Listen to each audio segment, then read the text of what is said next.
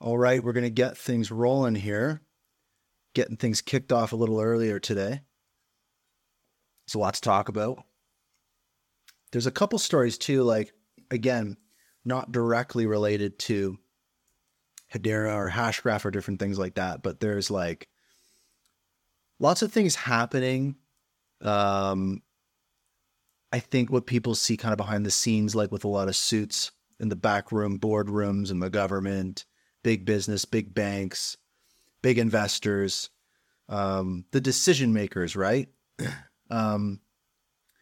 It's funny because there was one thing recently, and I wanted to share a couple thoughts on this just as we kind of wait for some folks to come in here to the live broadcast. But there was something recently that the co-founder of Hedera, Mance Harmon, now the co-CEO of Swirlds Labs, said recently on an interview. He said that he was asked the question of, where do you see the crypto market going? And when do you think the bear market will kind of end, or let up? And so Mance Harmon said he doesn't see things letting up for the next 12 to 18 months.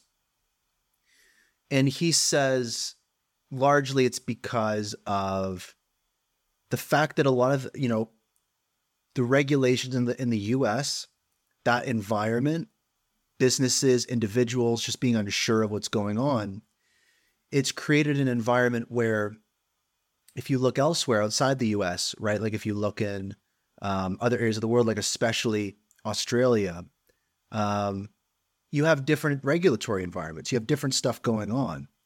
And so innovation happens at a different pace, like even out in Dubai too. Like last episode on Friday, I interviewed Oliver Thorne, who's the social media manager for Hedera.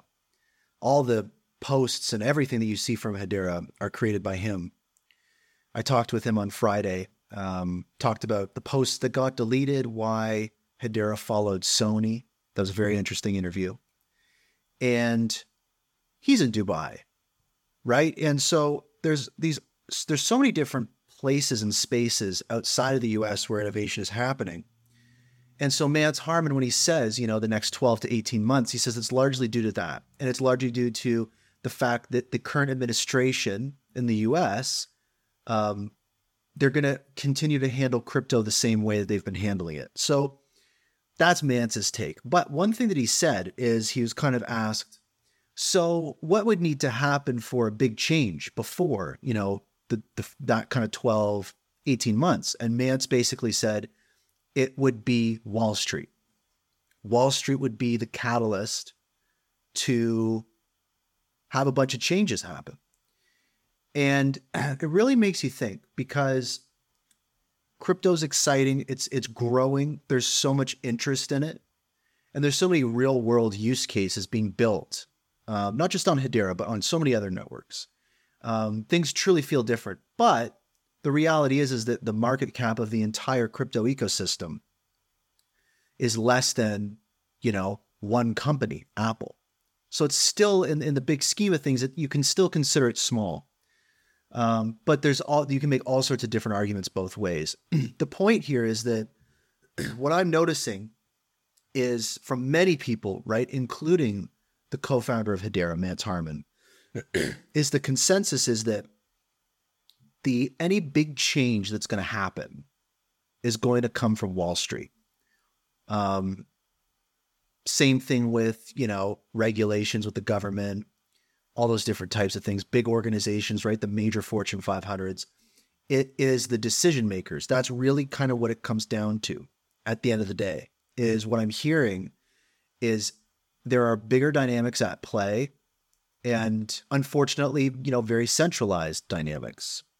The things that are ultimately going to affect the trajectory and the behavior of the crypto ecosystem is going to be driven by either just the regular cycle, again, which people are predicting for the next 12 to 18 months, or is going to be driven by something outside of crypto. And so we're seeing the spot ETFs, right? Recently, Kathy Woods, ARK Investments, just talked about their Bitcoin spot ETF. And if you're not familiar with, what that's all about, Bitcoin is difficult for a lot of people to get.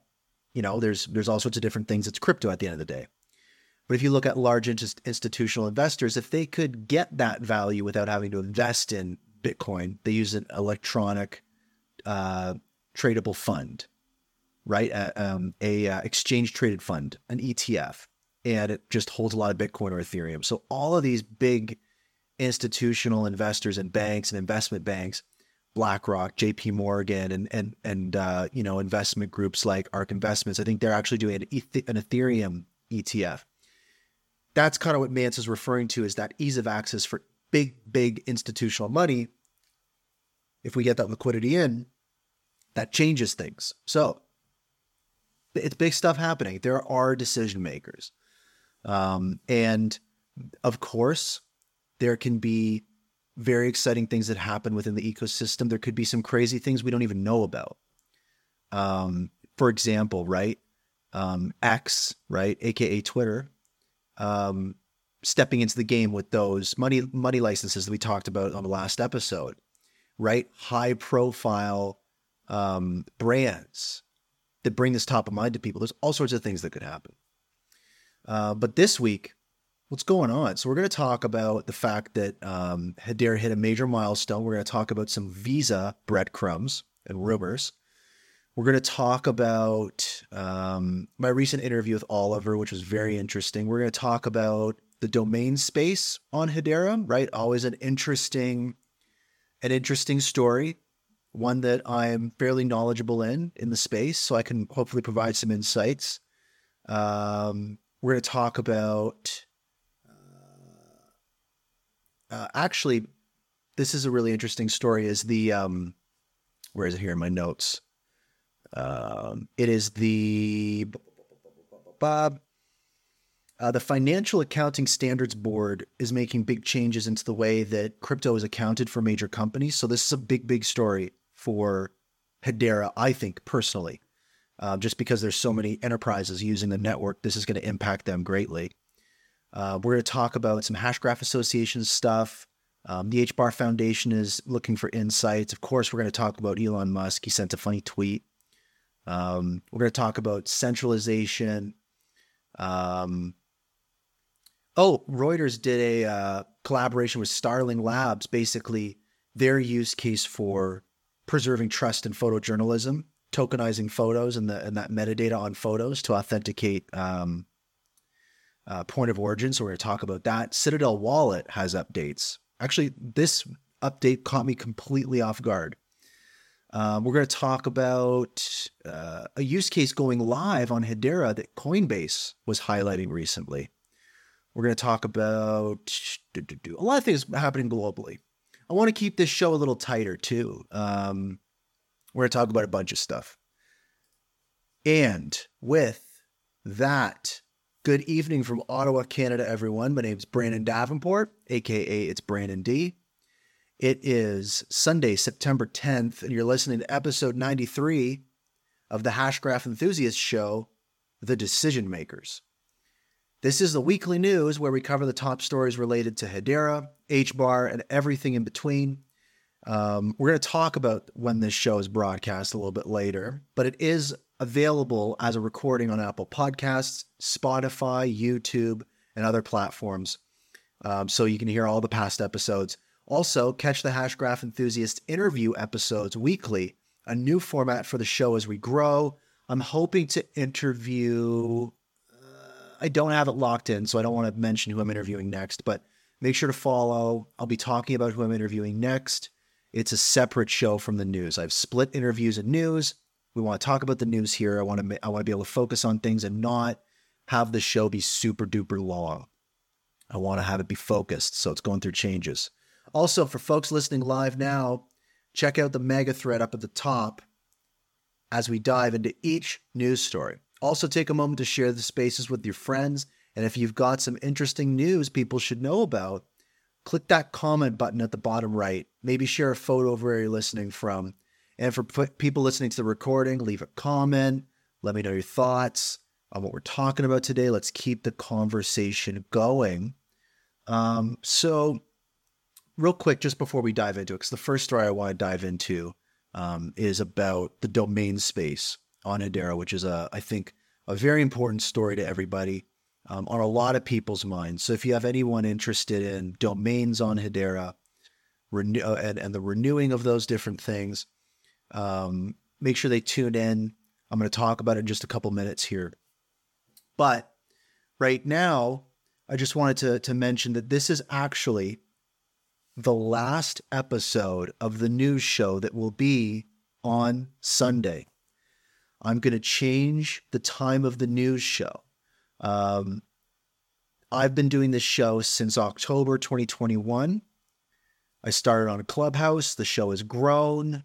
You can go back and look at recent episodes. Some have, 300 listeners. Some have 1,500 listeners. Lots of people listen to the show. Lots of people love it. And as it's been growing, it's been needing to change. And I've collected a lot of feedback from people over this year, especially the third year of the show.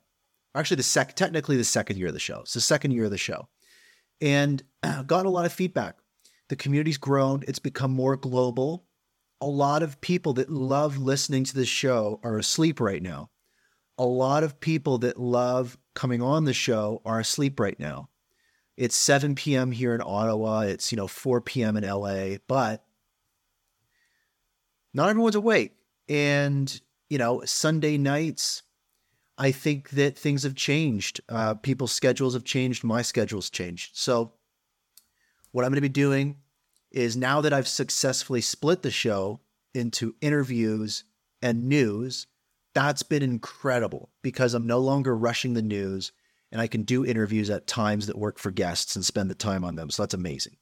And now for the news show, I'm going to make the change to it. And the change is it's no longer on Sundays. Going forward, it's going to be at a new time, and I will announce the new day and time this week on X. So make sure to follow, make sure to stay tuned, and the show is going to change. Most likely, it's going to be at a time that works for everybody. Most likely, it'll be at a time close to noon Eastern. So on a day, it's going to be on a weekday. It's not going to be on the weekend. It's going to be on a weekday at a time close to noon Eastern. And I've received a lot of feedback. In fact, Coinman, the H Barbarian, lots of folks know him on Twitter. They love this stuff. I just got a notification about a funky post on Twitter, on the X community for the Hashgraph enthusiasts, of someone I got a boot from the group. Oh no. But anyways, Coinman, the H Barbarian, lots of folks know him in the community. I can't tell you how many times I see tweets from him and he says, damn, I wish I was awake so I could listen to the show. He loves the show. And basically, he's asleep right now. And I'd love for folks like that to be able to listen to the show. So changing the show, we're changing it up. Now, let's talk about domains. And we're going to talk about .hbar domains, .hangry domains, .boo domains, .cream domains, all those domains. Now, domains on Hedera, I think they're fantastic. I think they're beautiful. They're very new. There's not a lot you can do with them. Sure. And just quickly, I want to give a quick rundown for folks just on domains in general. I've worked in the domain space a little bit. I've worked in the Hedera domain space a little bit. I have some useful insights that might be beneficial to the community. And I just want to say first off that there are quite a few really great providers of domain names doing the best they can. It's a difficult business. It's a difficult business in Hedera. There's a lot that has to get figured out. And, quite frankly, this is how things happen. Domains on the internet were created because to connect to a website, you'd have to remember a bunch of numbers, right? You have to remember, 192.168. blah, blah, blah, an IP address or something. It was difficult to browse the internet. So you create domain names, which created .com, right? .commerce or .company, .org, .organization, .ca, .canada. .tv, not television, the island of Tuvalu. And now you've also got, .pizza, .octopus, .finance. So those are called top level domains, TLDs. And how that all functions is there's an organization called ICANN, which is the International, what does it stand for? It's very old school. Internet Corporation for Assigned Names and Numbers. So it's a nonprofit organization that basically keeps track of all the domains out there and prevents wires from being crossed, right? To prevent one domain name, if let's say you've got a domain name that you registered on GoDaddy, making sure that that same domain name can't be registered on, let's say, Namecheap or something like that. So the current domain space isn't great on Web 2. It is centralized. You have to give over your credit card. You have to give over your information, but it works fairly well. And I'll give you an example. If I have a domain name, right, it's brandond.com, and I currently host my domain name with the registrar GoDaddy, right, who most people are familiar with. And let's say GoDaddy hasn't provided me very good customer service. Let's say that maybe their company did something that I don't agree with. Maybe there's just something where I'm like, I just want to get off GoDaddy. And now let's say there's another company, Google domain names doesn't exist anymore, but let's just say Namecheap, right? So Namecheap is another domain name provider. And let's say Namecheap is offering domains at, $1 less. And I've had some friends that have a good experience with them. Anytime that I want, I could have GoDaddy for any of my domain names. I could have GoDaddy give me something called a transfer code. That what I will do is I'll provide that to Namecheap, and I'll effectively, it's not actually moving your domain name, but it's basically you tell ICANN, right, the central organization for all the domain names in the world, that GoDaddy is no longer managing my domain name. It's another provider. And it's my choice, and I can do it whenever I want. And the actual system of domain names is, again, managed by ICANN, a non-profit organization, kind of similar to Hedera. It's like there's governance. It's as kind of decentralized as you can get in the Web 2 world. And so what that means is that companies like GoDaddy or Namecheap or whatever, they all have access to the same domain names, and their business competition with each other isn't about what domain names you can get, but instead it's what services they provide. So a lot of those companies provide things like website builders or email or certain protections or deals, sales, bundles, renew for 1 year or renew for 10 years, right? They compete on price, they compete on service, they compete on brand. So if you pay a little more at one company and a little less at another, maybe one company has better service and better bells and whistles. Maybe another company's more basic, bare bones. It gives choice to the consumer. That's what they compete on. And those companies don't really control the domain names, right? They're basically just able to provide you those services and give you access to your domain name and different controls over it. And also, too, it's even crazier is you can have your registrar, that you have host your domain name, but your DNS server that actually is the component of your domain name that controls where internet traffic goes, right? Where your domain name goes, you can actually host that somewhere else if you want, like Cloudflare or something. So the Web 2 domain space is actually pretty, I wouldn't say decentralized, but it is definitely not centralized. And I would argue that the Web 2 domain space is currently more decentralized than a lot of naming services in Web 3, including Hedera. But we have to remember something. And we have to look at the problems. And I want to approach this from a different way. So let's look at the problems right now that we're experiencing with domain names on Hedera, because most of the people listening to this show are familiar with domain names on Hedera. Now, Web3 domain names are really interesting and really cool because you don't have to give over your credit card info. You don't have to give over your business info. What you can do is you can just buy it with HBAR. You can just buy an NFT. It's beautiful. I think it's incredible. And anybody, because it's a decentralized ecosystem, anybody can build things to do things with your domain name. Hashpack just built into their wallet the ability to have profile pictures and have your .hbar domain name as your username. I think also it works with the .booz and .hangries and all that kind of stuff. So that is cool. And so people are building utilities for this, right? Web 2.3 had a Google Chrome plugin. You can connect it to your website, type it into your browser. I think it's similar to like Unstoppable Domains. That's cool. Hashgraph Name, I think, did a partnership with Unstoppable Domains, I think. Pretty sure it was Unstoppable Domains to kind of connect with different dApps on other networks. So there's things happening. But the problem is on Hedera and also on some other networks, but because this is still in its infancy, because it's new, the actual repository where domain names are controlled on Hedera, it's a topic ID. And so the challenge is getting that topic ID where those domains are written to into the hands of an objective party, not any one of the current providers out there.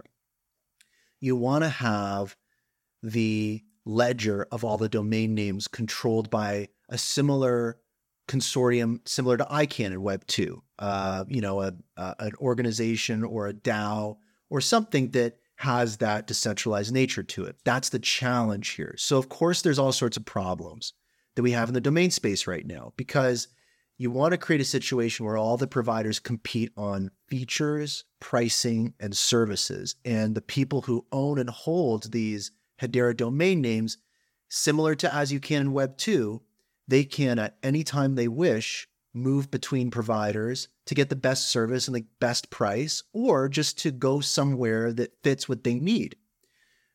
That's how it works in Web 2. And I'm a big believer that domains on Hedera especially, but also domains in Web 3 in general, are better and more decentralized than the current offering on Web 2. And we're not quite there yet.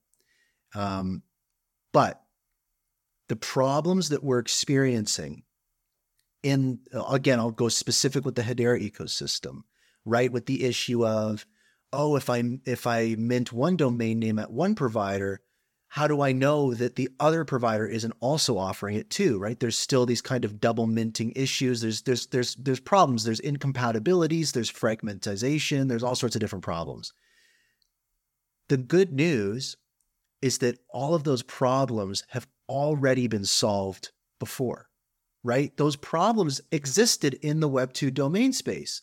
There were issues early on in the internet when you could go, again, for example, go to a GoDaddy and mint, 123.com, and someone else could also go to another provider and mint that as well. There's all sorts of problems, all sorts of issues. And the thing is that was resolved, and domains on the internet worked fairly well. The whole entire internet depends on that infrastructure. Everything works through that. And quite frankly, the entire Web3 ecosystem depends on it as well. So that's where we're at. The bad news is that a lot of namespaces, a lot of domain ecosystems on networks, especially Hedera, are very new, lots of problems, and not as decentralized as just Web 2 domain names, right? But the good news is this is just the way it works. This is just how it happens. This is the struggle of being an early adopter. If you bought 1,000 .hbar domain names, guess what? At the same time when they were having the same problems in Web 2, there were people that bought 1,000 .coms. And everybody had the same problems. Everybody was trying to figure it out. Domain names were the original digital collectible. People would buy domain names in like 1998 and sell them for 50 grand in 2004. They were the original digital collectibles. But the problem is you don't have true custody over it. And it's not easy to sell. You have to have an intermediary. You got to use cash. You got to use credit cards. This is all sorts of issues. So we can make domains better. And I want to say that, the news here is that at this time, a lot of domain name providers on Hedera are going to be announcing what their offerings are to the community, right? And my hope is that the community can look at what the offerings are and choose what fits them best, and that the domain providers can work together and find a way to decentralize where the domains are recorded and how they communicate with each other, because that's going to be so critical for a thriving domain ecosystem. I believe that domains are so important and so cool. It's a part of identity. It's awesome to see people on like Twitter and stuff with like .boo in their domain name, because it's like, oh, they're a fan of Dead Pixels. What if I type in, cool website .boo into my URL browser and it goes to a website? You can do that now on Hedera. So it's like, there's all sorts of cool things going on. So I think that my take is this is a struggle.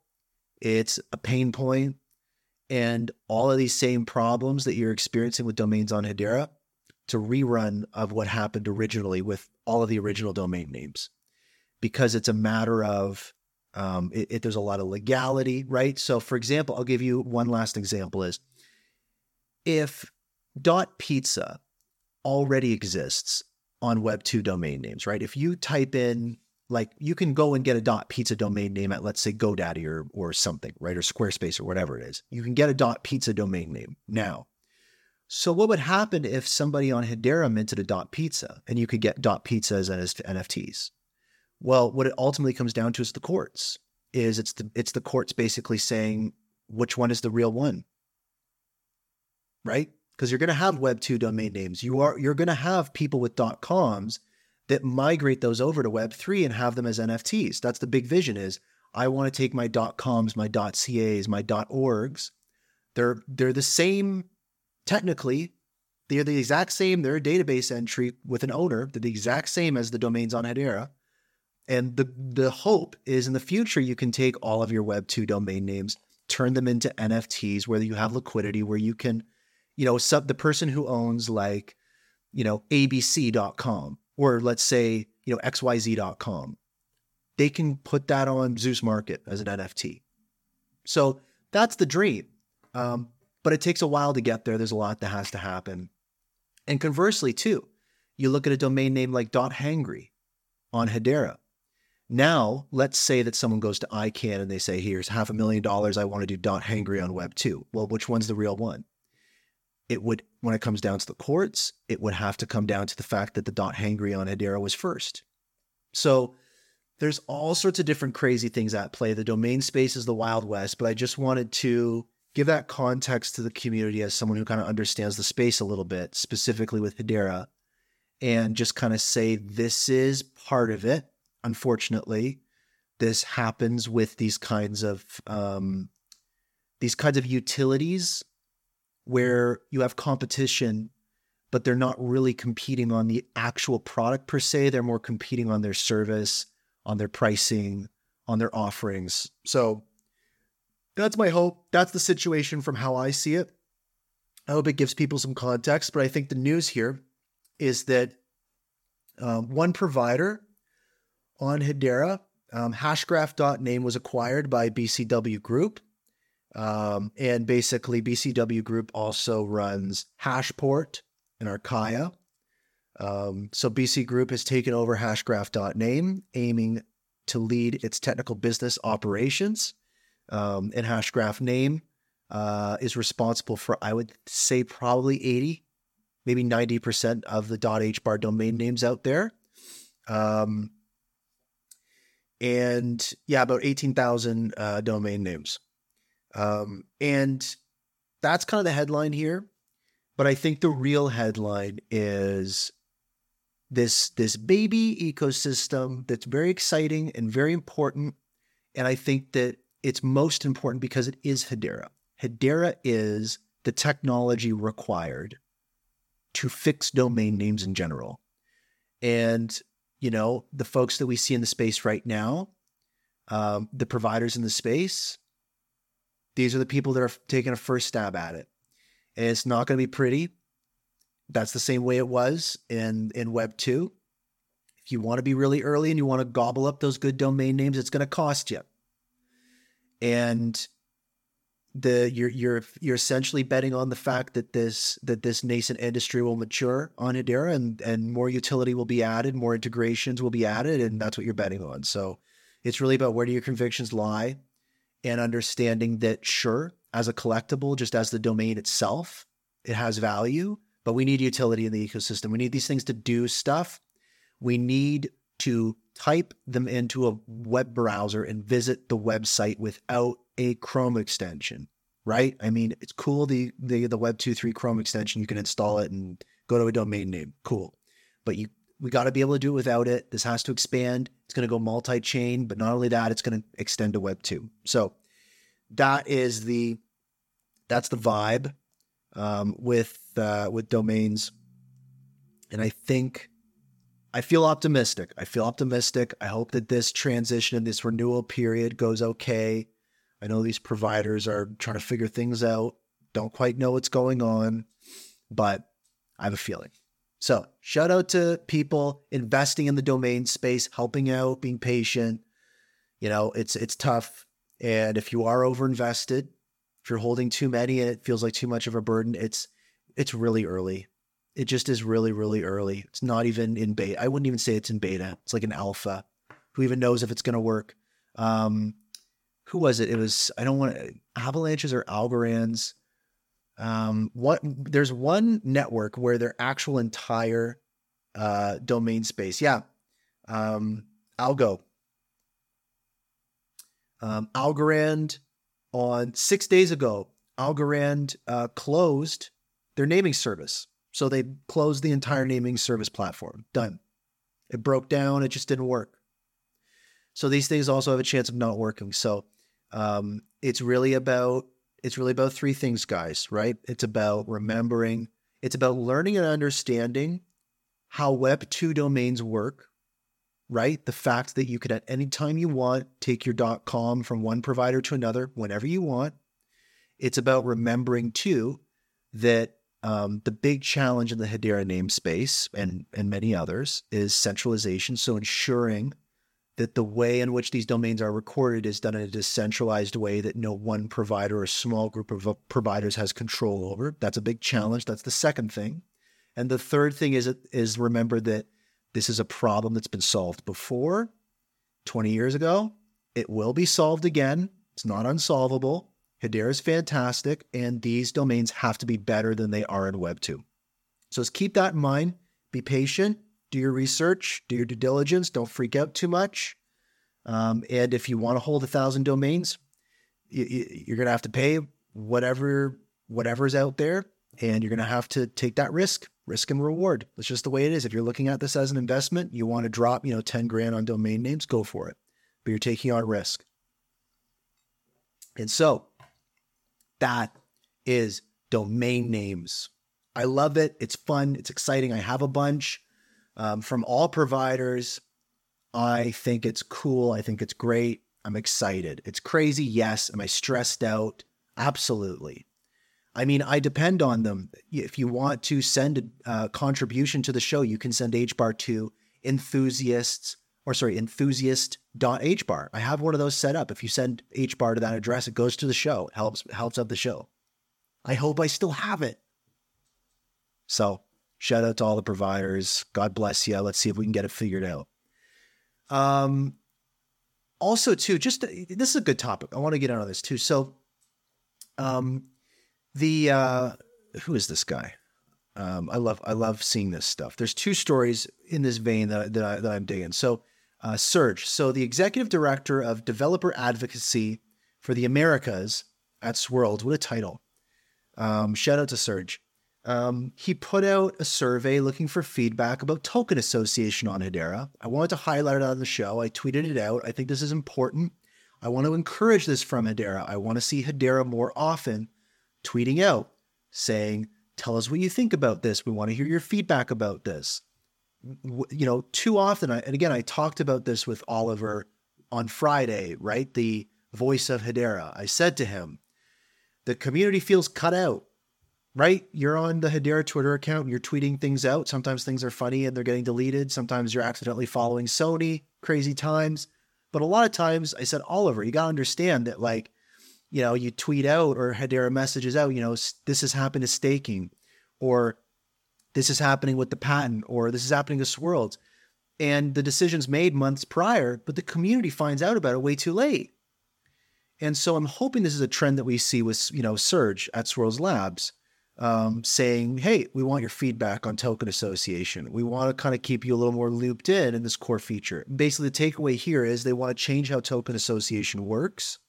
What I've heard in my conversations with folks in the community and the ecosystem is the vision of a solution would be, and just real quick for people unfamiliar on Hedera, you, before receiving like a token, right? If I want to send you an NFT, you have to associate that token ID for that NFT to receive it. So basically it prevents spam from going into your wallet.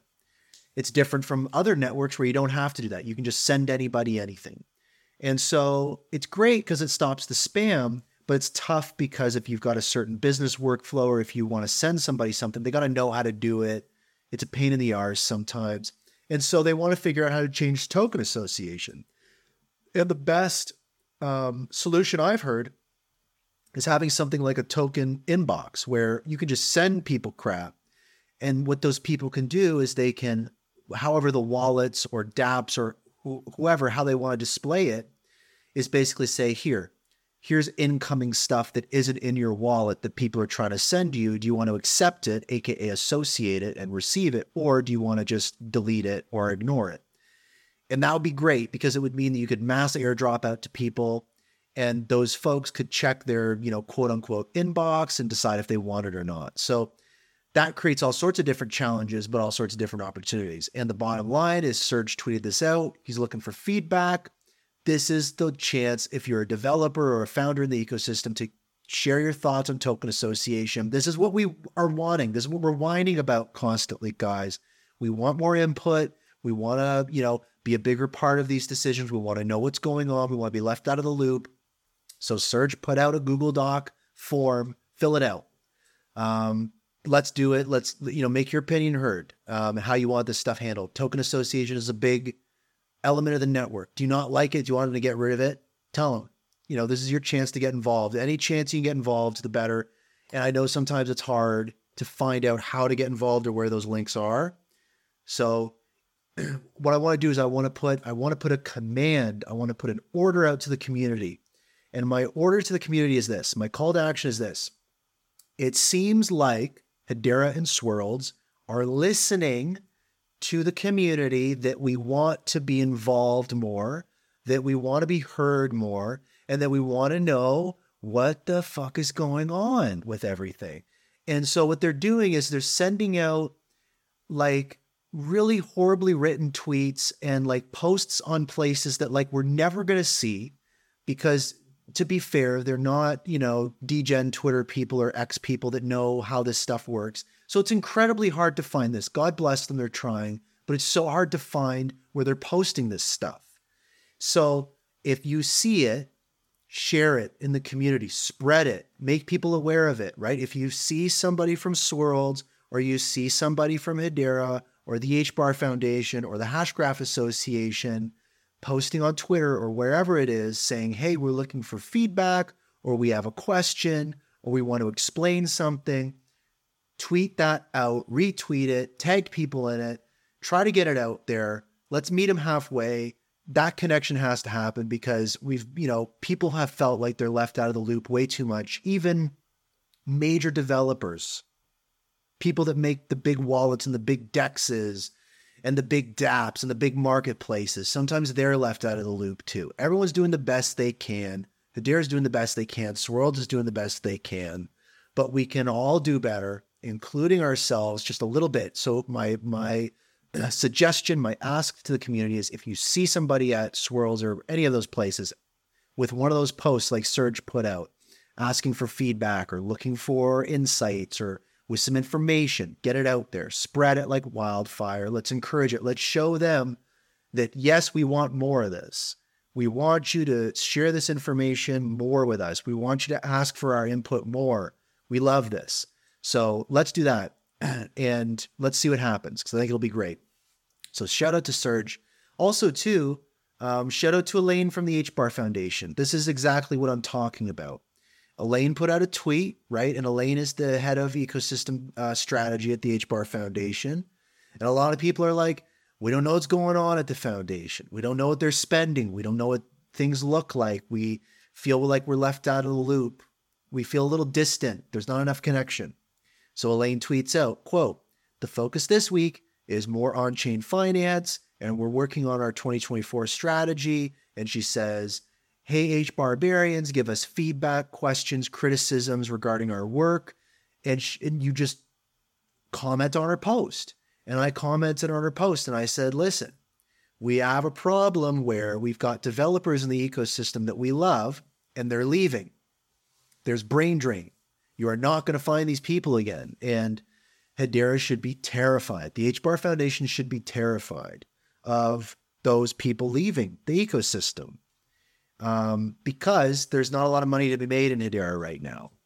Right? There just isn't. The ecosystem's kind of tiny still. It's a bear market. Everyone's doing the best they can. But I know developers that are switching to consulting, that are doing work for other networks or work outside of Web3. They're trying to pay the rent. They're trying to feed their kids.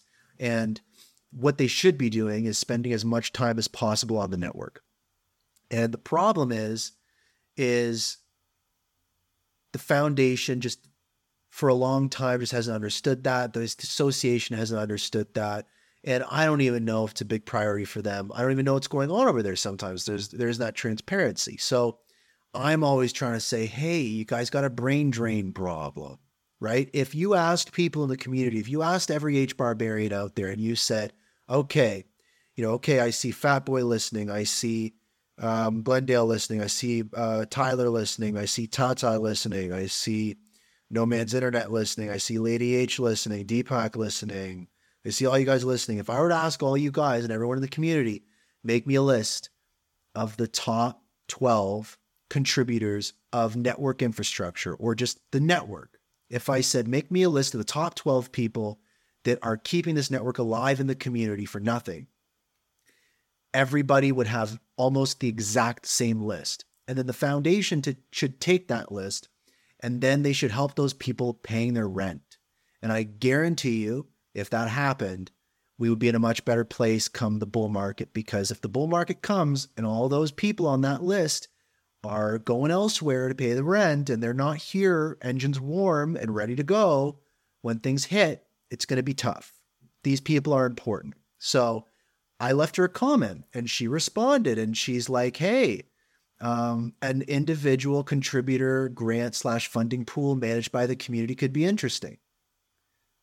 That's Elaine from the foundation. So you share thoughts, you have a conversation. And that's just another example of, if you see these guys, if you see these folks at these foundations and stuff asking for feedback on Twitter, tell them, write in the thread, share it around. They're asking for it now. They're listening and now they're asking for it. Hopefully they'll get a little better at it, but I think that's great. Let's meet them halfway. Let's make it happen.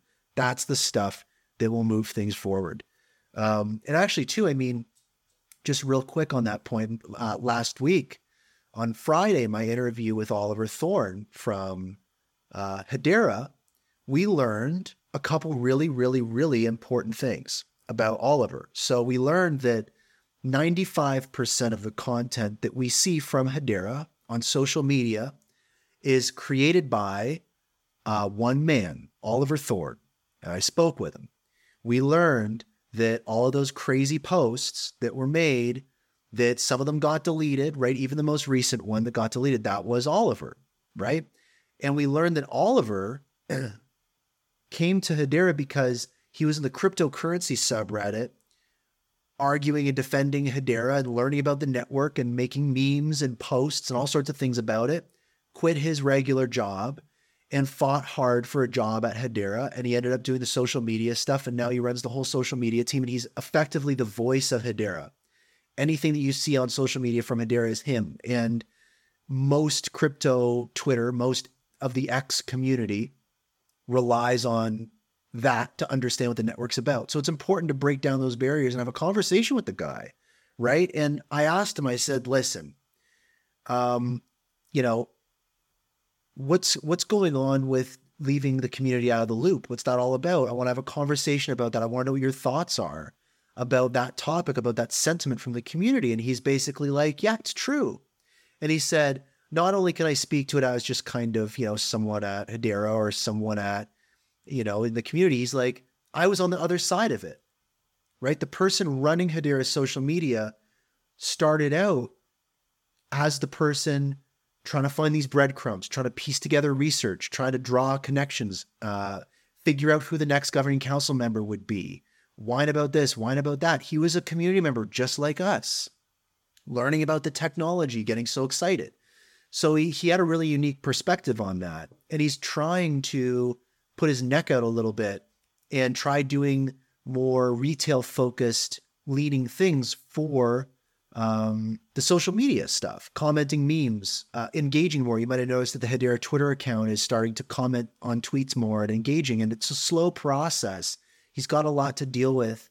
He has a lot of pressure on him, but it was cool to know that it's a community member that's running the 300,000 follower Hedera account that's just trying to reshape things a little bit to really kind of reflect what the community's about. So I think that was such an important interview to talk about those things. It was also cool to kind of be like, hey, I asked him, I was like, what happened with Hedera following Sony? Because I said today, literally people are asking me, was Sony going to be a governing council member or what's going on? And he was like, that was just literally, I opened the Twitter account and we were following Sony, or I can't even remember what happened. And I just unfollowed it. I was like, what's going on? Nobody knew.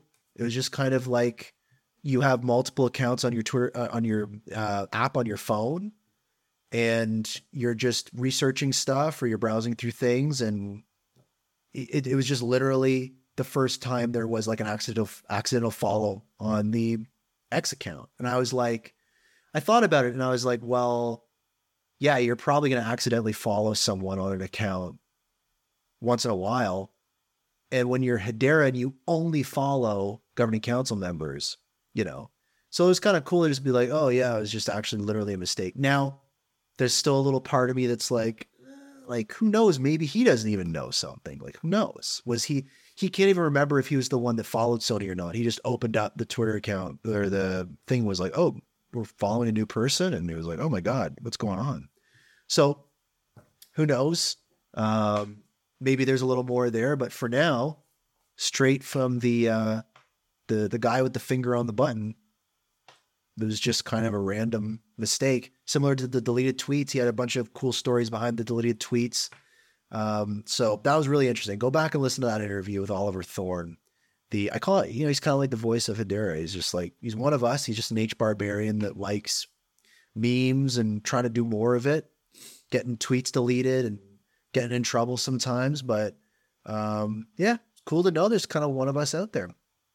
What else is going on here? Let's blast through a couple other items here. This is good. So, this is a great thread. So just real quick, Danny Eid on Twitter, shout out to Danny Eid at DANYEID _ always does great stuff. He shared a little bit of a breakdown from the Hashgraph Association and their efforts and what things look like for them.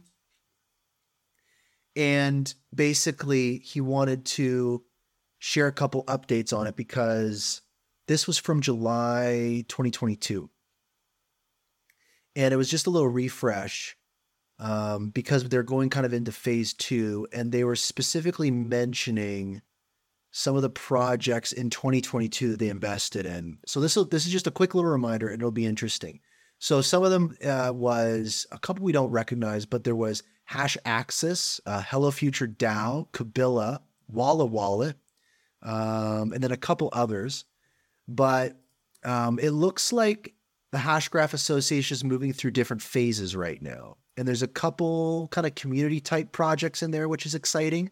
There's a couple other startups, a couple other enterprises. Rob Allen also talked about the fact that there's currently 5 or 6 active enterprise accelerators happening for 5 or 6 enterprises. And he said that 3 or 4 of them were on the governing council. He said that 6 more were going to be coming into the program and that they also have a pipeline. So enterprise stuff at Hashgraph Association is rock and rolling too. So I'm definitely paying more attention to the Hashgraph Association now. And I think that there is going to be a lot of interesting things happening as they move through into these kind of second phases with some of these partnerships they have with these use cases and startups and enterprises. So it'll be really interesting, especially the enterprise stuff. By definition, it's an accelerator. They want to have enterprise stuff move quicker. So hopefully that's what happens. Funny mention too, Elon Musk tweeted out, live by the block, die by the, and then blank. He just, his tweet didn't come to finality. Drum roll sound, badoons. But yeah, it's so weird how Elon Musk has kind of referenced Hashgraph in a few ways, right? He tweeted out the HBAR symbol, but not really. It was the mathematical symbol for the plank or something. So it was a little bit different. He also, in an interview that he was on with, I think, Kathy Woods and Jack Dorsey, he specifically said, listen, if you want to scale things, if you want to have social media leveraging blockchain technology, it's not going to be a blockchain. It'll be a hash ledger. So we also have that. We have this tweet. So you could safely say that Elon Musk is very aware of Hedera and Hashgraph as a technology. There's also been many, of course, like rumors and whispers about, has he been approached by Hedera? It was funny. Rob Allen, on Friday with the HBAR Bulls show, Rob Allen was asked a question that was kind of like, hey, do you think that Hedera has reached out to Elon Musk yet? And Rob Allen said, maybe they're calling every day. Who knows? So obviously a little bit tongue in cheek, but it's kind of a well-known thing that they know of each other. And tweets like this, you look at it and you go, okay, from one side is Elon Musk kind of going, let's hype up blockchain with this kind of saying, this kind of tweet that grabs engagement, grabs attention? Or is he kind of leading to the fact that he's not so bullish on blockchain anymore and that he wants to move on to other things? Or is it just a clever move where it's a tweet that appeals to both perspectives? It could also be that. Or maybe it's just a random thoughtless tweet. Who knows? But it's there and it's top of mind for everybody. Can't not talk about it. And that's that. Also too, just shout out to Manu Cabrera from Kabila, who's always tweeting out great stuff. He tweeted out just a quick reminder in a conversation that was being had about centralization, the different components of it. And someone tweeted out, at Alt Crypto Gems, they tweeted, quote, Vitalik Buterin, I don't even know how to pronounce Vitalik's last name, the creator of Ethereum. Buterin. Yeah, Buterin. What am I doing? That's one thing that I've become well known on this show, is just pronouncing things horribly wrong. So if I don't stop doing that, the show's going to lose a bit of character. So Vitalik Buterin stated that node centralization is one of the major challenges facing Ethereum. The 3 major cloud providers account for over 70% of the hosted nodes on the Ethereum core network, with Amazon Web Services accounting for over 59% and Google Cloud for over 6.1%. So Amazon runs Ethereum essentially. And in response to that observation, Manu from Kabila tweeted the chart regarding Hedera that specified that no provider can host more than 2 nodes. So Amazon hosts 6.9% of Hedera's nodes, and they have 1, 2, 3, 4, 5, 6, 7, 8, 9, 10. They probably have 24 hosting providers. So again, another layer of decentralization on top of the fact that it's decentralized by industry through governing council members. on top of the fact that it's geographically decentralized, on top of the fact that it's equal weighting amongst governing council members and they're required to vote, yada, yada, yada. So again, another data point of how decentralized Hedera is technically in comparison to a lot of other networks. Sure, it doesn't have 1,000 nodes, but it's interesting to look at. So shout out to Manu for tweeting that out. I think it's a great thing to bring up. I think that decentralization is a top of mind topic for a lot of people. What else is going on?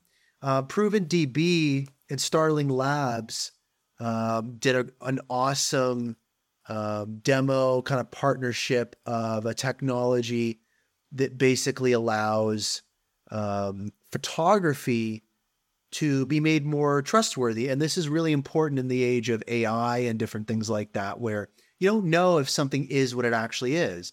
You don't know if something was altered or was made by an AI or whatever it was.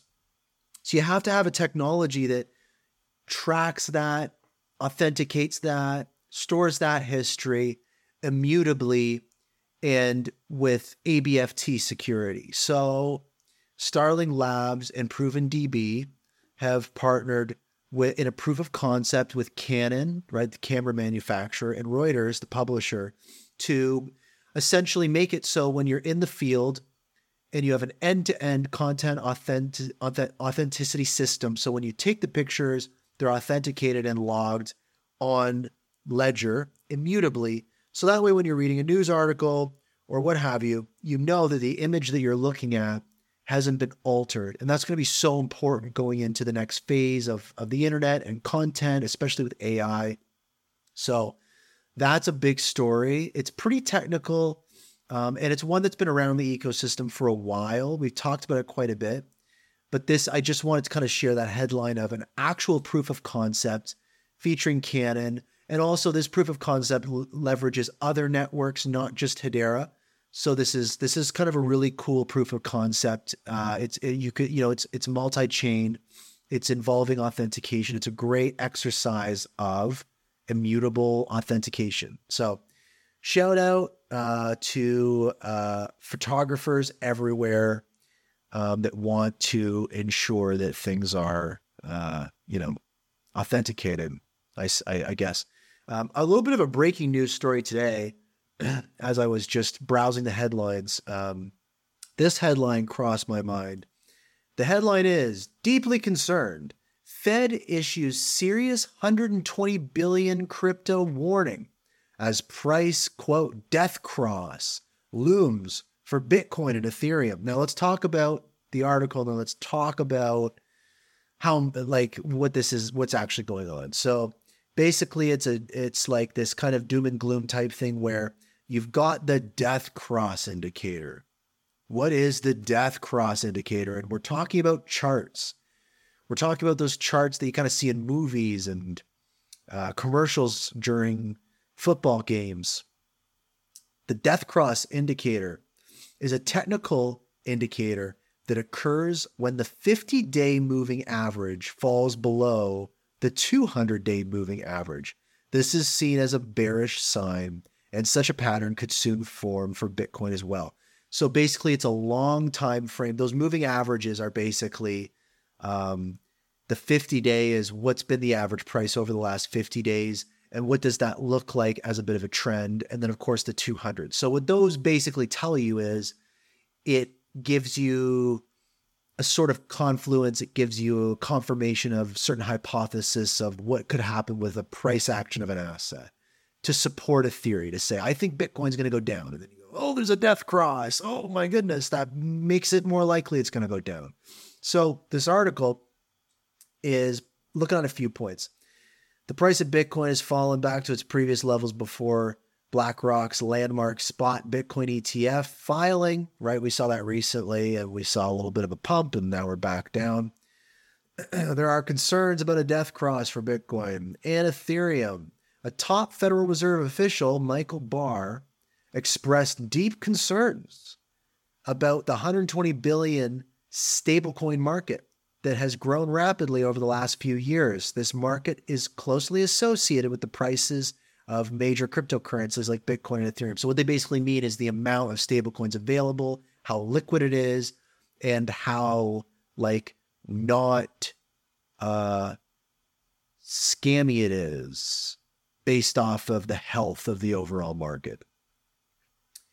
The stablecoin market, particularly Tether and USDC, has expanded to approximately 120 billion in recent years. And U.S. lawmakers are actively working on regulations for stablecoins. There's debate on how much autonomy state regulators should have in this domain. Michael Barr emphasized the importance of establishing the right legislative and regulatory framework before significant risks emerge. In June, the Federal Reserve Chair, Powell, advocated for robust federal oversight in stablecoin regulation. The chair believes that a strong federal role is crucial. So basically what's going on? Well, this is an article written in Forbes. It's not a very well-written article. And it's basically a death cross is something that people point out in like a Discord chat and get spooked by. What does a death cross mean? Well, there's a lot of factors to look at. Of course, a death cross is not great. It definitely gives a bearish signal, but when you factor in macro economics and what's going on more generally, and also sometimes more specifically in crypto, there can be more acute catalysts for price. This is an article essentially telling you that the price of an asset is going to go up or down. If you are reading a news article that is telling you that the price of an asset is going to go up or down, you're reading the wrong article. Nobody knows if somebody's telling you it's going to happen. They're full of it. And the best thing that you can do is understand what you are invested in and understand what things drive the price in that asset. Focus on the long term and hold. Dollar cost average. Don't get too stressed out. This is just noise. It's wild to see a Forbes article talking about a death cross and the Fed in the same headline. It's weird. Forbes is telling you it's going to go down or whatever. Who knows? Nobody knows. If I had a nickel for every time someone told me something was going to go up and it went down, or that it was going to go down and it went up, I'd have enough to buy a couple H-bar. Let me tell you that. Also, Visa rumors, Visa breadcrumbs. Is Visa using Hedera? We are all waiting with bated breath. We've heard the MasterCard breadcrumbs and rumors and connections, right? We've talked about that at length on the show. Literally go back to any episode and you will find me talking about MasterCard and Hedera. I will not talk about that today, not because I've talked to your ears off about it week after week, but now I want to talk about Visa. And this is essentially very speculative and it's exciting. So what's going on? Visa, the global payments giant, is diving deeper into the world of blockchain, expanding its stablecoin settlement capabilities and forging new partnerships. But what does this mean for the future of digital payments? So we're going to talk about this. And if you don't know what a merchant acquirer is, financial institutions that allow businesses to accept card payments from their customers, that's a merchant acquirer. And why this story is interesting is this story involves a few key players. So, of course, Visa, it involves Crypto.com. It involves Circle, right, the company behind USDC. And also it involves Nuvei and WorldPay. WorldPay is a subsidiary of FIS, who is a governing council member on Hedera. So there is a subsidiary of a governing council member on Hedera working on a, proof of concept or pilot with Visa for stablecoin settlement capabilities.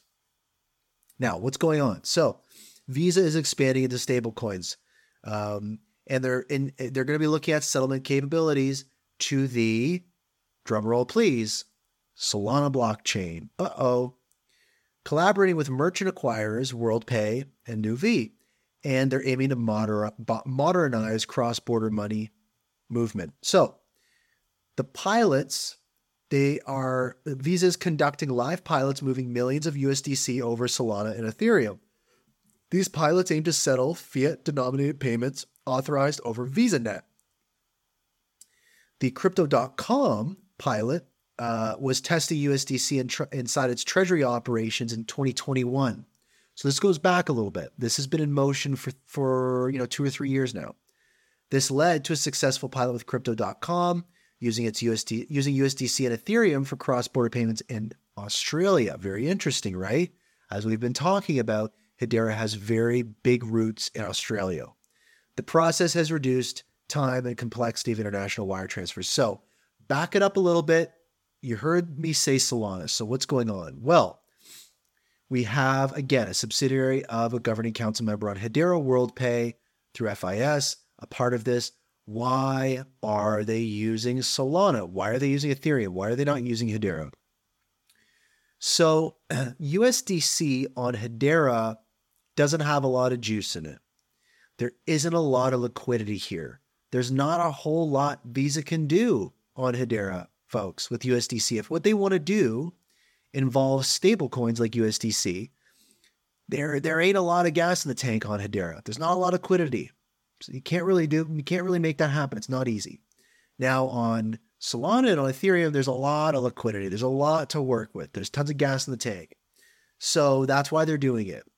The infrastructure and technology that they develop, of course, will most likely be able to work with other networks.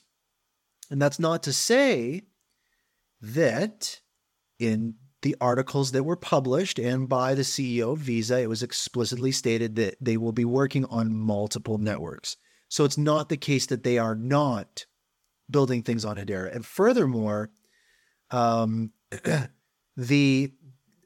this is where things are really, really interesting. So I talked about WorldPay being a subsidiary of FIS and FIS being a governing council member, right? And what I actually want to do is I just want to quickly double check something real quick. Because who I'm about to reference is...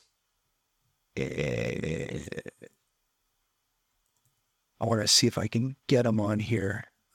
Sal Prasad.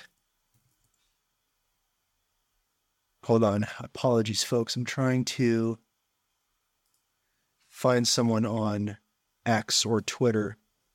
I'm having trouble. Am I spelling that right? Sal Prasad. Weird. Anyways, I'm pretty sure it's the governing council board member. He's actually on the Hedera board. Sal Prasad. And basically, when asked if Hedera would be used for this Visa pilot, he said, it will be in subsequent phases. Have a look for more details. And basically, it was like, oh, so they are going to be using Hedera. Visa will be using Hedera.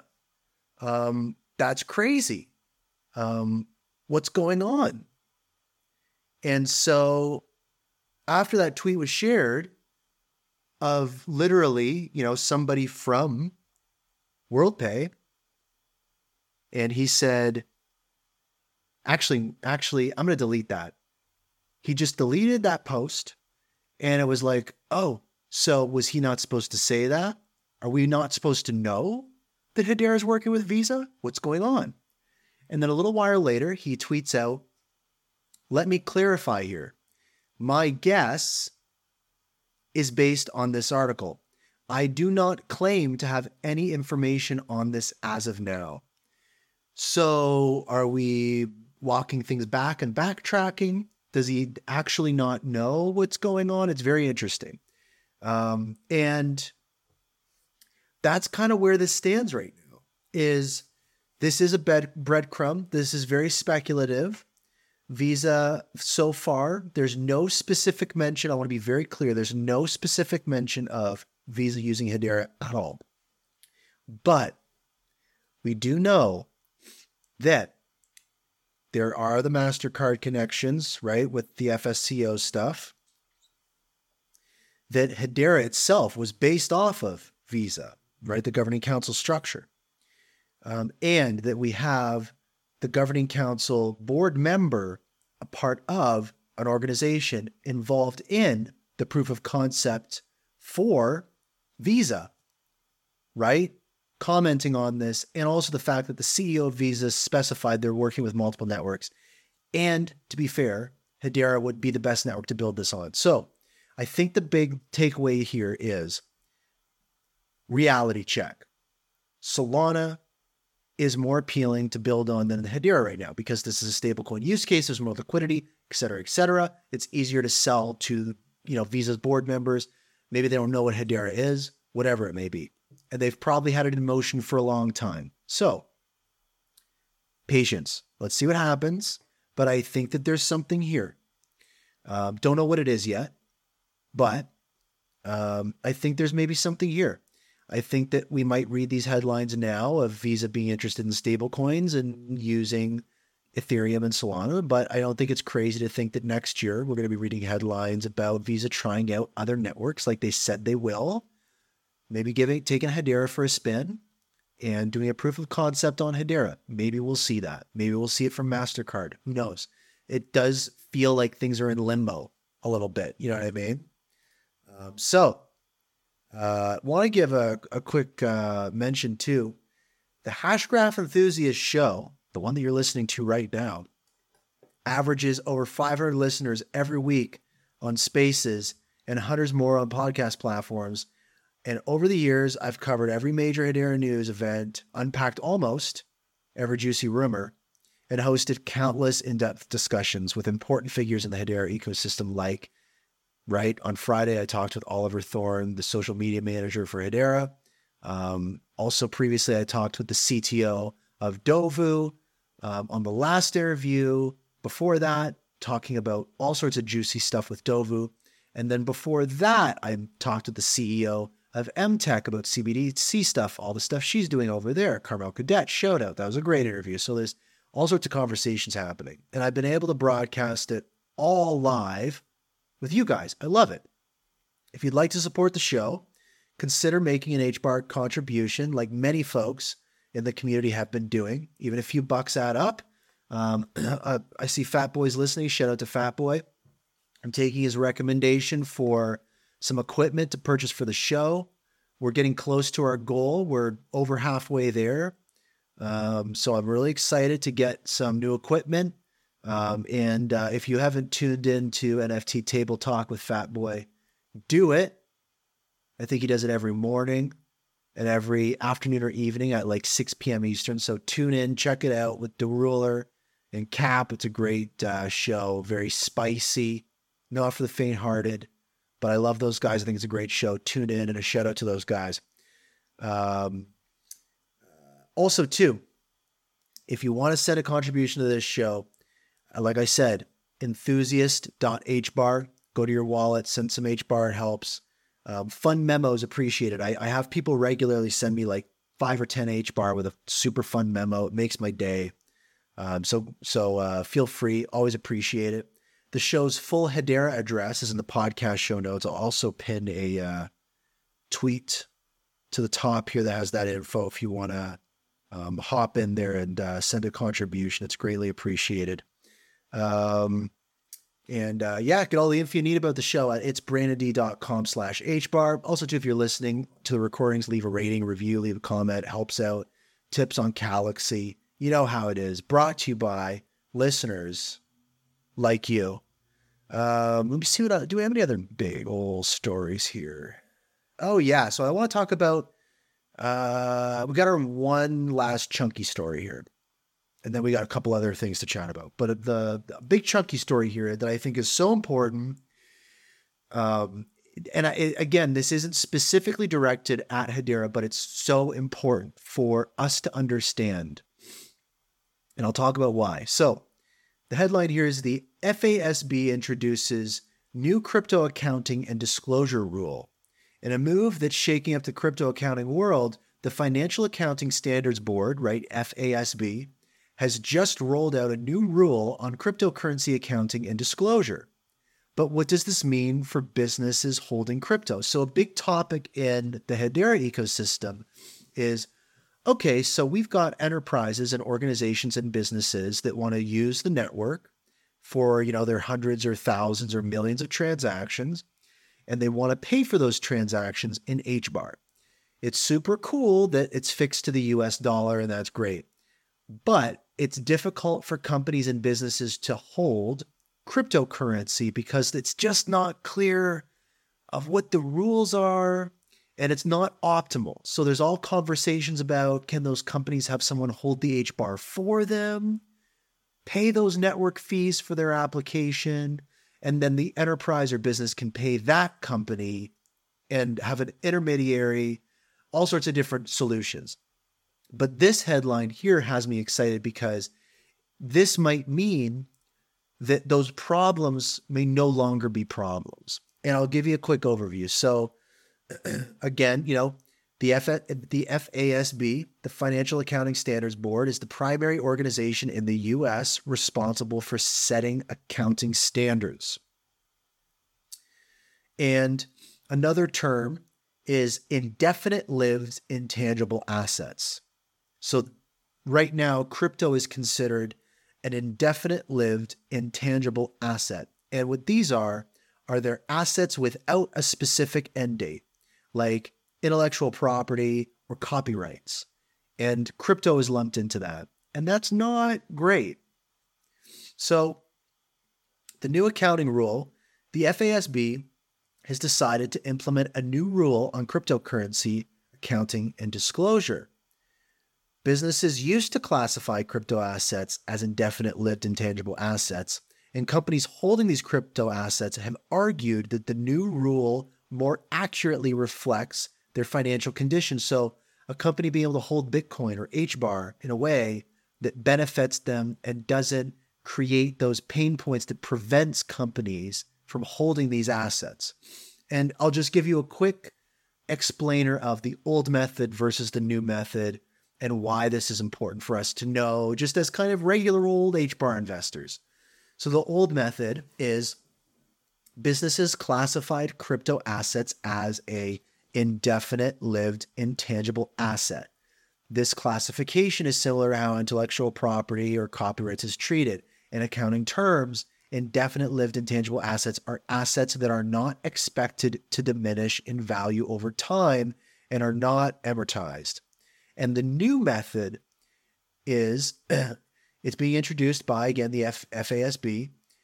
It requires businesses holding crypto to recognize losses and gains immediately.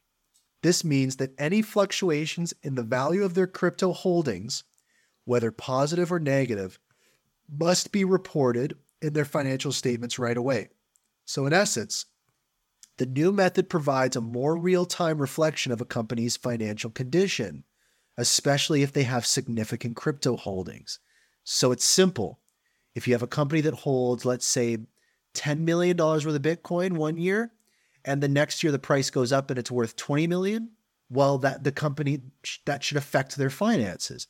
And then the next year, if it's worth $5 million and it goes down in value, right? It just makes more sense. It's more close to the bone.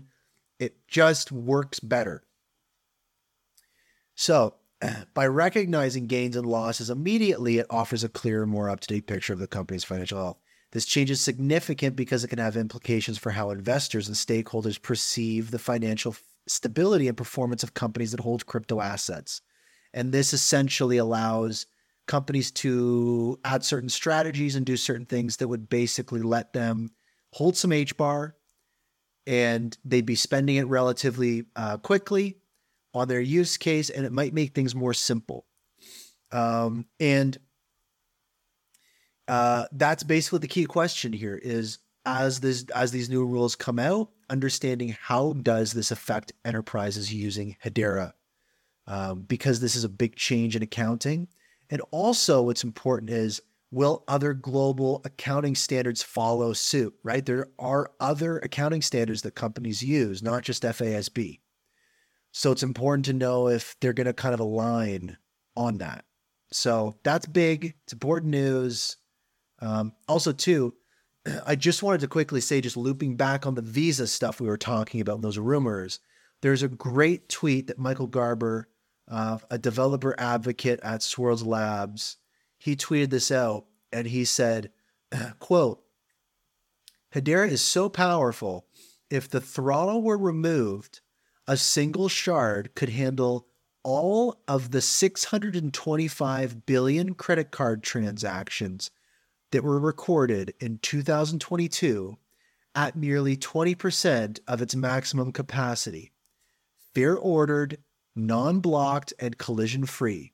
So what Michael Garber was basically saying is, on the news of, all the chatter about Visa and MasterCard and American Express and Discover and all these credit card and payment companies looking at blockchain and stuff, basically he's saying all those 625 billion transactions last year, Hedera could have done that without breaking a sweat. So that's really interesting. Shout out to Michael Garber. That is a vibe.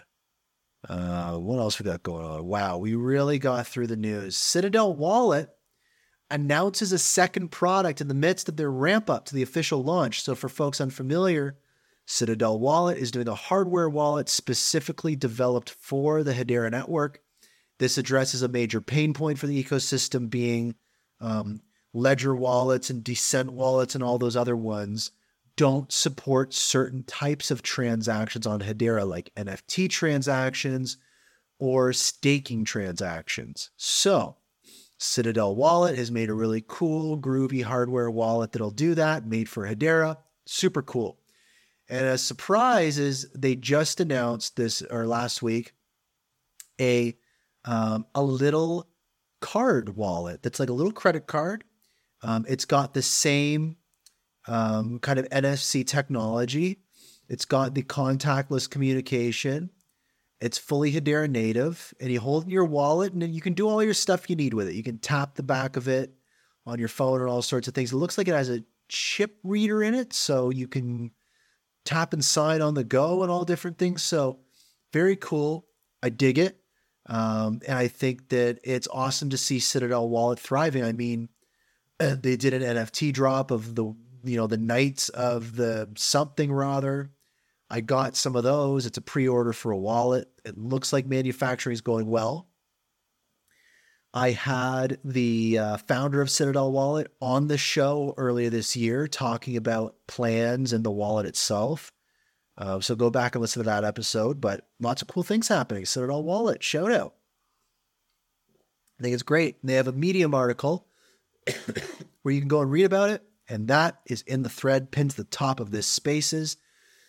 Health Ready, that is a great use case that basically allows people with very rare diseases, very rare ailments and illnesses to privately share their health data and get matched up with experimental trials and medications to try and get better, because it's tough for those patients to find experimental care for their rare illnesses. And it's hard for those experiments and trials to find patients with those rare illnesses. And so Health Ready leverages Hedera to make that match happen and store that information securely and leverage Hedera in the same way that other health use cases have done that. And I think that's great. So shout out to Get Health Ready. They just announced that they're live on the mainnet and they're vibing, and it's newsworthy because they were featured by Coinbase recently. So I think that's great. I love to see it. Also, Zepsi, legendary community member, shout out to Zepsi. Also, too, a great example of why I need to change the day and time of the show. Zepsi is asleep right now. People like Zepsi can't listen to the live show. So this one goes to Zepsi as well. And Zepsi tweets out, reminder, Hedera is the premier and only DLT sponsor of the Bharat Blockchain Yatra, that is basically the Indian blockchain tour. They're going to be onboarding 50,000 developers, and the Indian government wants to onboard 500,000 developers. And it is sponsored by Hedera, and Hedera will be the network that those developers are onboarded to. I love, love, love to see what's going on in India. I work with a lot of clients in India. It's a hotbed for innovation. It's very exciting out there, and it's awesome to see an initiative like this happening and Hedera at the forefront of it. I think it's going to have a massive impact. We're going to see a big influx of developers in the ecosystem over the next 6 months. We need it. Let's make it happen. Also, in our last story, Nomini Rubin, the head of global policy for Hedera, she's been all over the map, interfacing with all levels of government at all sorts of different places. I love to see it. It's so important for Hedera to get out in front of that. They were just at the UK House of Lords, interfacing again with government. That's a very important element of the government in the UK. So I think that this is great to see. Nomini's strategy is going well, I think. I support it. I think it's a good idea. It is definitely, at this time in the world, with the way that the regulatory climate is, it's important for Hedera to be interfacing with government directly. So shout out to Nomini. I think she's doing a cool job. It's going to be interesting to see when the kind of fruits of her labor are kind of brought to the fold. I think that it's going to be a slow burn on that, but seeing her out there speaking to Congress at different governments, right? Most recently, last week at the UK House of Lords, it's important. They took a cool photo. It's a vibe. I'm into it. I think it's important to be in that spot right now. Just got to sneeze real quick, so bear with me. And after I sneeze, we'll wind up the show. Okay. Wow, that was a doozy. I had to mute it. It was that intense. So, another week behind us and another week ahead. Before I share my quick final thoughts for the week, a huge shout out to everyone listening live on the space right now.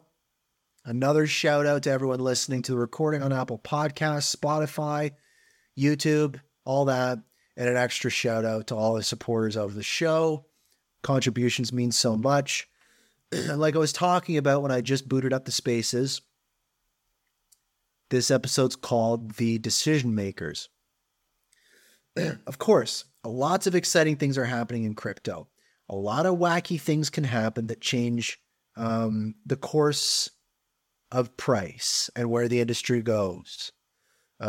But the reality is that the total market cap of the crypto space is that of one company, basically, in the Fortune 50, right? You look at Apple, look at Microsoft, look at Google, any one of those, just one company is worth more than all of crypto. So you have to keep that in perspective, that the reality is, and again, Mance Harmon, the co-founder of Hedera, said, he doesn't see the bear market ending in the next, 12 to 18 months. That's just the reality. And he says, we are beholden to the regulatory environment.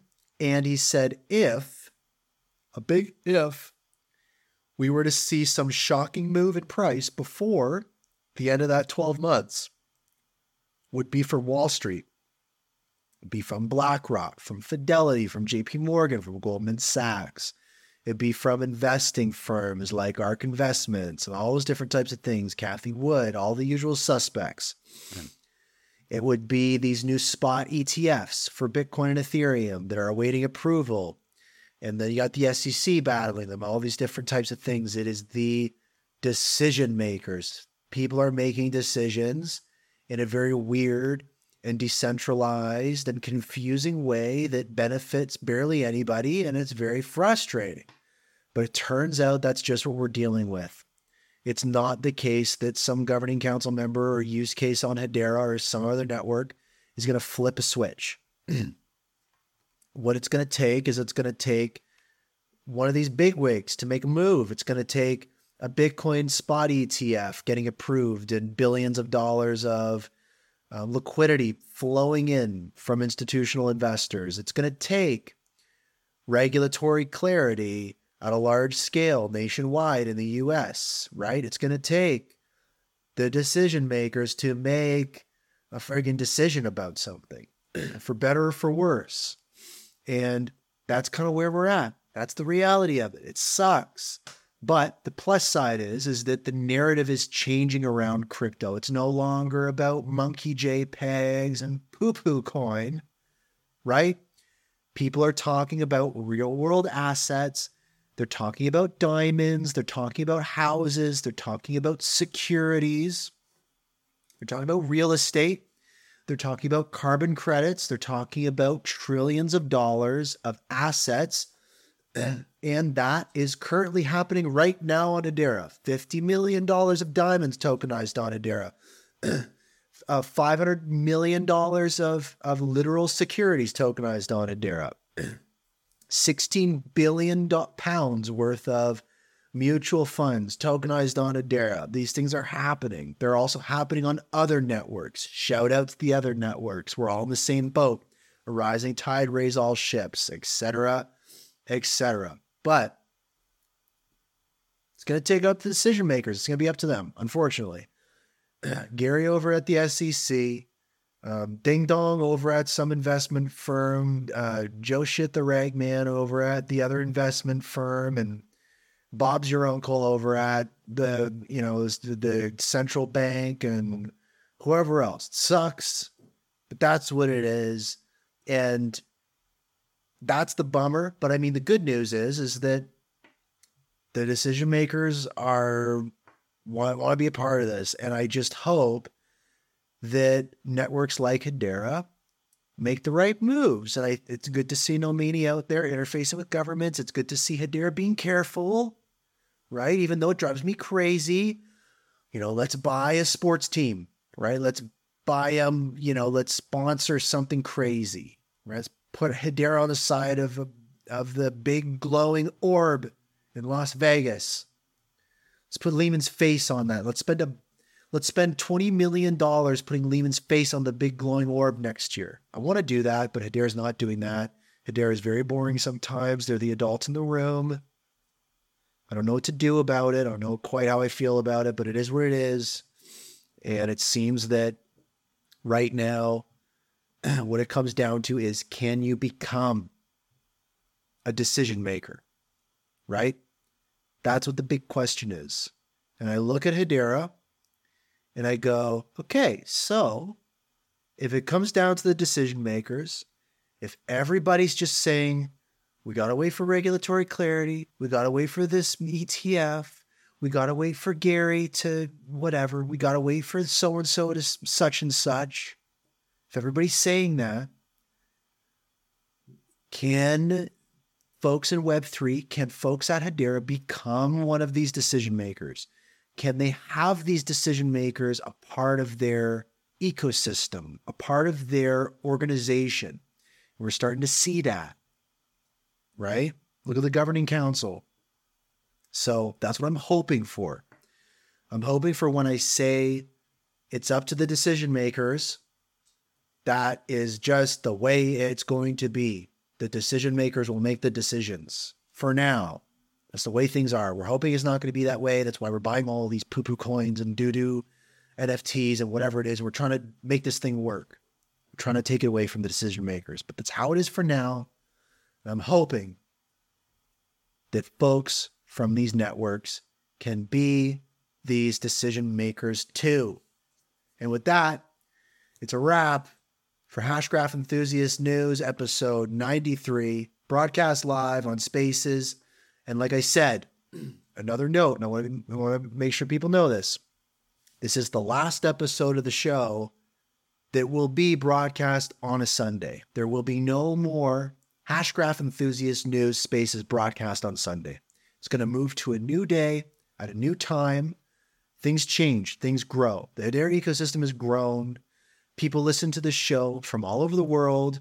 I've had to make a lot of changes to the show over this year. The show's changed so much behind the scenes, from how I do the research, from how I book guests. I've split the show in two. I've separated interviews and news.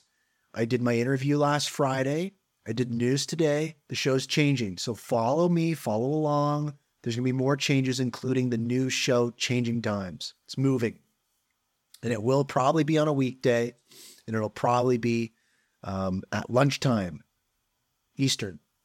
I'm trying to find a better day, trying to find a better time. I'll put some polls out or whatever. We'll figure it out. The show's growing. The show's changing. I love it. I'm so proud of this show. I'm so grateful to this community for supporting it. Just stay tuned in.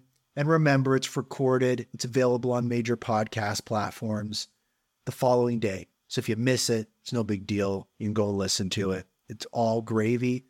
Also, stay tuned for my next interview. I don't know who it's going to be with. I have a lot of interesting, fascinating guests planned. Make sure to go back and listen to the last episode, 92. That was my interview with Oliver Thorne, the head of social media for Hedera. If you'd like to become a supporter of the show, you can send an HBAR contribution to enthusiast.hbar using your Hedera wallet. The show's full Hedera address can be found in the notes on the podcast platforms and this and that. Get all the info you need about the show at itsbrandond.com/hbar. And I'll see you whenever for the next episode of the news. I'm going to figure out what day it's going to be. Follow along. Let's make it happen. And as usual, look around who's listening on the spaces right now. I see all of you. If you see someone interesting, maybe you know them, maybe you don't, maybe you do know them and you haven't talked to them in a while. Click their profile picture now because I'm going to end the spaces. So do it now before I end the spaces. Click their profile picture, send them a DM, ask them what's new, see what's up. I guarantee you it'll be a great conversation. Let's stay connected. That's what this is all about. Web3 is about connection. So make some connections right now because I'm going to end the spaces. Hello, future. Goodbye, past.